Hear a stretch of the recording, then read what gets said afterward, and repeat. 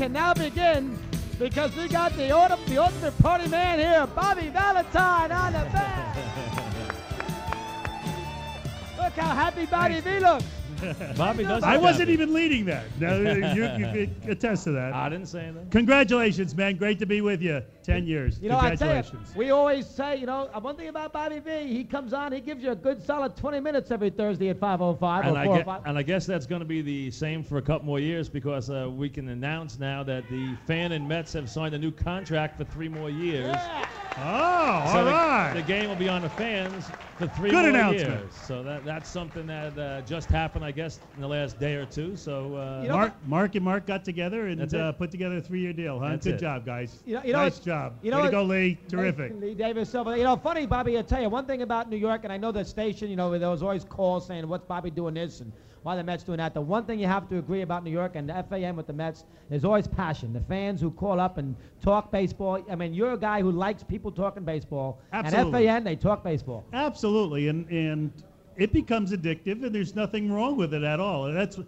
it's great about America. It's great about our sport, baseball, but all sports. But I think baseball in particular, when you guys could have what you have to say on the air and have professionals commenting on it every day, and then once in a while get guys who know a little about what we're doing to comment on it also. That's fun. That's really it's a good thing. No, really, isn't it? And Bobby always has an answer. You ask him why this move, that move, Mike, he always got an answer for and you. I'm going to be good today. I'm not even going to bring up Kenny Rogers. That's good. I like it. Poor Al. Hey, wait a minute. We still wanted Reed to go in game 2. You know that. Hey, how about Al Leiter calling in? And before he says congratulations, you guys say, I'm still looking for an out. We were just looking for one. That was good. We only wanted one, Bobby. Al, where's your outs? I know we killed him in that Only game. one. We That was weren't looking rough. for like 18. You guys just are one. rough. Make it a little easier for Mahomes, for God's How sakes. long does it take you to get over that whole series? Have you gotten over it yet? I don't know if I'm over it yet, actually, or over the whole season. I came in yesterday. I was in the office yesterday, was watching some more tape. No, I'm not over it. I like to say that I am. I'm not over it. I don't need to be over it. I think, maybe once I get to the slopes and do my ski thing, I usually then say, okay, it's a new year. But I'm still in this year, and the people I see are still so passionately involved with the season in those No games. question. It's hard for me to say, oh, who cares? That was last year. I'm still into it. How much, and the people would like to hear this, and this is something they really do care a lot about. How much impact can you have, or how much can you do to see if you can recruit and it's what it is right now, recruit a John Olerud back to your team? Well, I think I have a wonderful relationship with a lot of the players, John in particular. My wife and his wife kind of, know each other well. I know his agent really well. Is it just the money thing? I played with his agent. Right. I doubt that money's even going to have anything to do with it. Steve has made it very clear, whatever any other team says, he's going to match it. And we'll be right out there with money. It's just going to be a family thing. John is a guy who puts family first. We all preach that. We always say, hey, family first, and then, do your job. Well, John really walks that walk, and it's going to be a family decision. Need him in the worst way. I know there's a plan B. Do you know what plan B is if, say, Olerud leaves to Seattle, or as Phillips kind of doesn't he want to tell you what plan B is until he knows what's going on with Olerud? I don't think we can have a plan B until we know about John, and then we'll try B, and if it doesn't work, we'll go to C, and there'll be some internal things, and there'll be some external trade type things. We've heard a lot of talks about Wells and the veteran pitcher added to this staff. I guess the first thing is with Dotel. Would you be willing to give up the young pitcher in Dotel for a veteran guy like Wells who's 37 years of age? Well, it'd be very unpopular, wouldn't it? Well, it depends. I know some people would like to do Yeah, it, but other people are not so sure. Yeah, but if he's 1-10, they forget about it in a hurry. You Absolutely. can't forget about it. In the right deal, I would almost think that anybody should be talked about.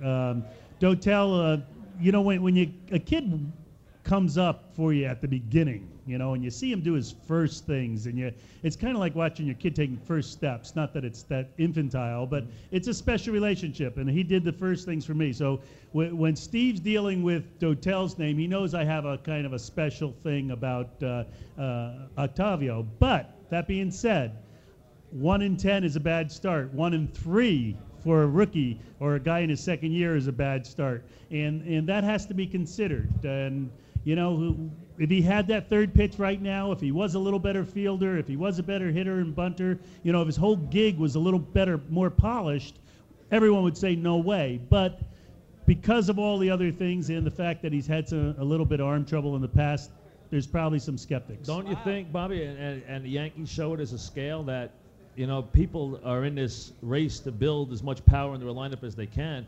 Yankees didn't have a 30 home run hitter, but they're the best team in baseball. You don't need to have 5 guys hitting 40 home runs. Well, you're preaching to the choir right there. I like guys who could play the game of baseball.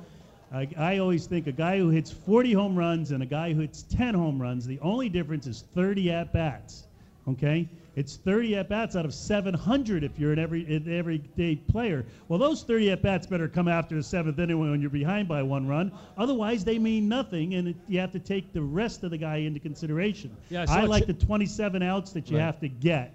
And if you could get 27 outs, you have a good chance of winning. Interesting. I saw a graphic, Doug, just to bring up what Bobby said. Chipper Jones hit 16 home runs after the 7th inning later this year. That's a lot of home runs. And that's why he's the MVP. And that's why he was so special this year. He really was. Bobby, when you look back at the NLCS against Atlanta, is there one sequence? We kid you about Rogers and Reed in Game 2. You know, whatever it might be in the first 3 games of that series specifically, even Game 6, since, you know, it was such a great game. Is there one thing you'd like to have back as far as thinking back on it after, say, a month? Yes. What's that? I'd like to have Cookie Rojas coaching third, giving the squeeze to Yoshi, and Yoshi getting the bunt down. I really think there was a little doubt, even I know there was a little doubt in Yoshi's mind when Bruce gave him the squeeze sign. And, you know, that was a 0-0 game with Maddox, and the pitch was a 2-0 pitch. It was right down the middle. Yoshi's our best bunter without that little hesitation on his part. If you watched him, he squared around late. I watched it again yesterday. Excellent point. You know, we get that run. We get on the scoreboard right there. We could add on after that, I think, and I think it could have been different. 2 things for me, Bobby. Number 1, were you surprised at, I don't want to say anything about effort or anything like that because you're talking about the World Series, but were you surprised how quietly Atlanta went in the World Series? Absolutely. I was well, you know, this will probably be written up, but I was surprised they played poorly. They played like an expansion team. Their pitchers, I mean, they did. Well, they took their defense off the field. I'm not trying to put them down. They didn't make the plays. They missed by 4 feet sometimes with their pitches, you know. The Yankees did get played very well, and they got every break, and you got to understand that. But I was surprised they played so poorly. Number 2, Bruce Benedict, since you just brought it up a minute ago, reassigned. Is that something you had a hand in, or was that something that was handed down to you? Bruce Benedict now not going to be the bench coach next year. Is that something were you part of that decision making with Bruce? No, I would have had Bruce back if it was just up to me. So there's another coaching change that you had nothing to do with. I'm with Steve on this. That it needed to get done. And but you just said you would bring him back. I mean, I would. So you're saying you don't agree with the move? I agree with John. I think John Stearns will add what we need to add to the staff. So you're okay with the move? I'm okay with the move. Okay. And how about the thought about Robson back in now for Brantley? Is this definitely going to happen as the hitting coach? I'm okay with that move, too, if that happens. I think Steve is just about ready to announce the coaches, so you know, it should be like any minute or any day. And Apodaca gets the job in Milwaukee. That had to make you feel pretty good as well. That made me feel great, and had a lot of talks with Davey Lopes about that, and I'm glad that he made the right decision there. Will Oral Hershiser be a pitching coach or a player next year? He wants to play. He wants to play. I think he could be a pitching coach or a player, either way. So you think it's still up in the air which way he goes? Yes, I think he'll only go to a team that has a chance to win, that will use him as either as the 6th guy or as the 5th guy. And there's only a few of those teams out there, but I think a few of them. I think the Dodgers would take him, for instance. Well, evidently, I've heard that he's had a couple of offers to be a pitching coach already. I guess. Oh, he has. Right. I'll bet. Yeah, he'd be a fabulous person on a team, whether he's pitching or not pitching. He'd be a very good pitching coach. Bobby, how about be a good manager? Yeah, be a good manager too. How about the card playing situation with Benet and Ricky Henderson? Yeah, I don't know that that's. Was that real? I'm not sure yet. Mike, I could tell you, I've heard enough about it that I suspect it was. I didn't see it, and I have not told not one person told me firsthand that they saw it. So no one has admitted to seeing it yet. No one has told me they've seen it. But now Henderson had a big year for you, no question. He was obviously, there was some problems late in the year. The thing with you, the mix-up that you forgot to take him out of the outfield, which ticked him off. All the different things. He obviously was a distraction. Was he, to you, in your mind, a big distraction during the postseason, or at least in the Atlanta series, or not a big deal? No, I don't think it was a big deal. I thought that Ricky really performed well this year. I think his pluses outweighed any minuses, and he really turned. It was just so weird to see him play so well against Arizona, throw guys out as he did at the beginning against Atlanta. And, it just must be the age thing where sometimes he can get it up and sometimes he can't. And he's just got, but he seemed like he got very cranky during the Atlanta series, too.